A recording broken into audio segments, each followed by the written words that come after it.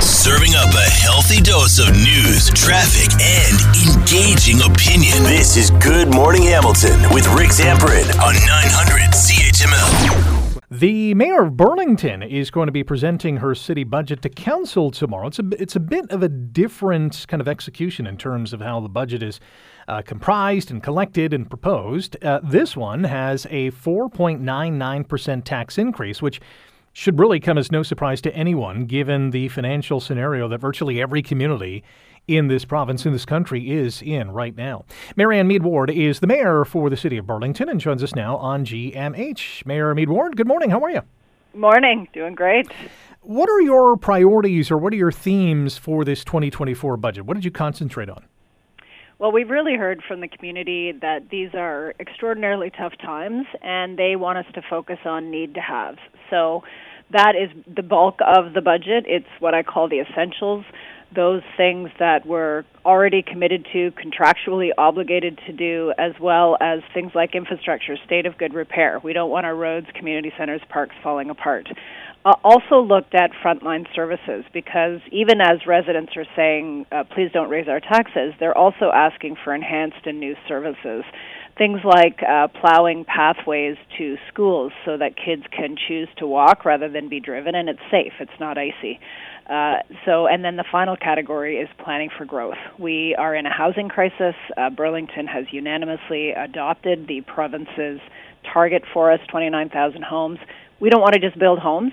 We want to make sure that we're building complete communities. So we've I've put some money in the budget to prepare for all of the growth that is coming and make sure we maintain that quality of life. Interesting that you mentioned that. I was talking to a developer the other day who said that communities like Brantford and Hamilton and even Toronto have great processes to move along planning for building of homes, but identified Burlington and Mississauga as two communities that need to speed up the process. Can you give us a glimpse as to whether or not that is achievable?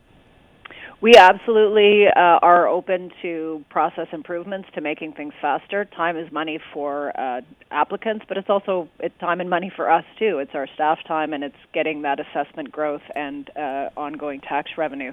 But we want people to be able to move to Burlington. And so actually on today's committee agenda, there is a brand new standing committee, never been done before. It's called the Pipeline to Permit Committee of Council, and it will include representatives from the development industry. We, HBA and Build, will have a seat and a vote and a voice around that table along with council members to specifically look at process improvements. So this is, I hope, going to be a game changer. We've got the terms of reference coming to council for approval, and I hope it'll be unanimous.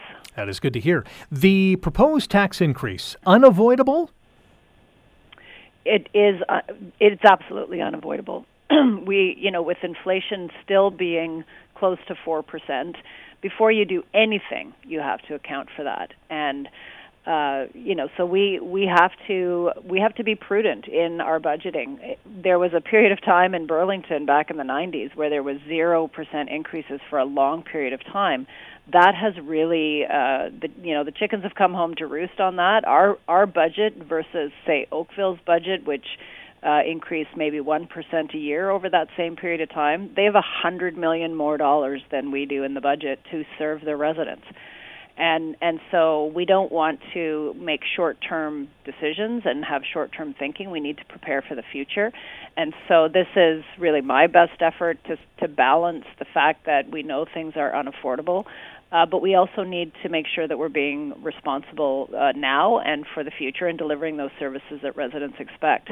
The other thing that we're doing is my colleague, Councillor Paul Sharman, who's also the Deputy Mayor of Strategy and Budget, has asked staff to report back on enhanced property tax relief programs. So as we're saying, yes, it will go up, we also know that will be really difficult for some people. We do have some property tax relief programs right now, but we're looking at how do we increase that given the situation that we all find ourselves in. We have a couple more minutes with Marianne Mead-Ward, the mayor of Burlington, who will present her city budget to council tomorrow.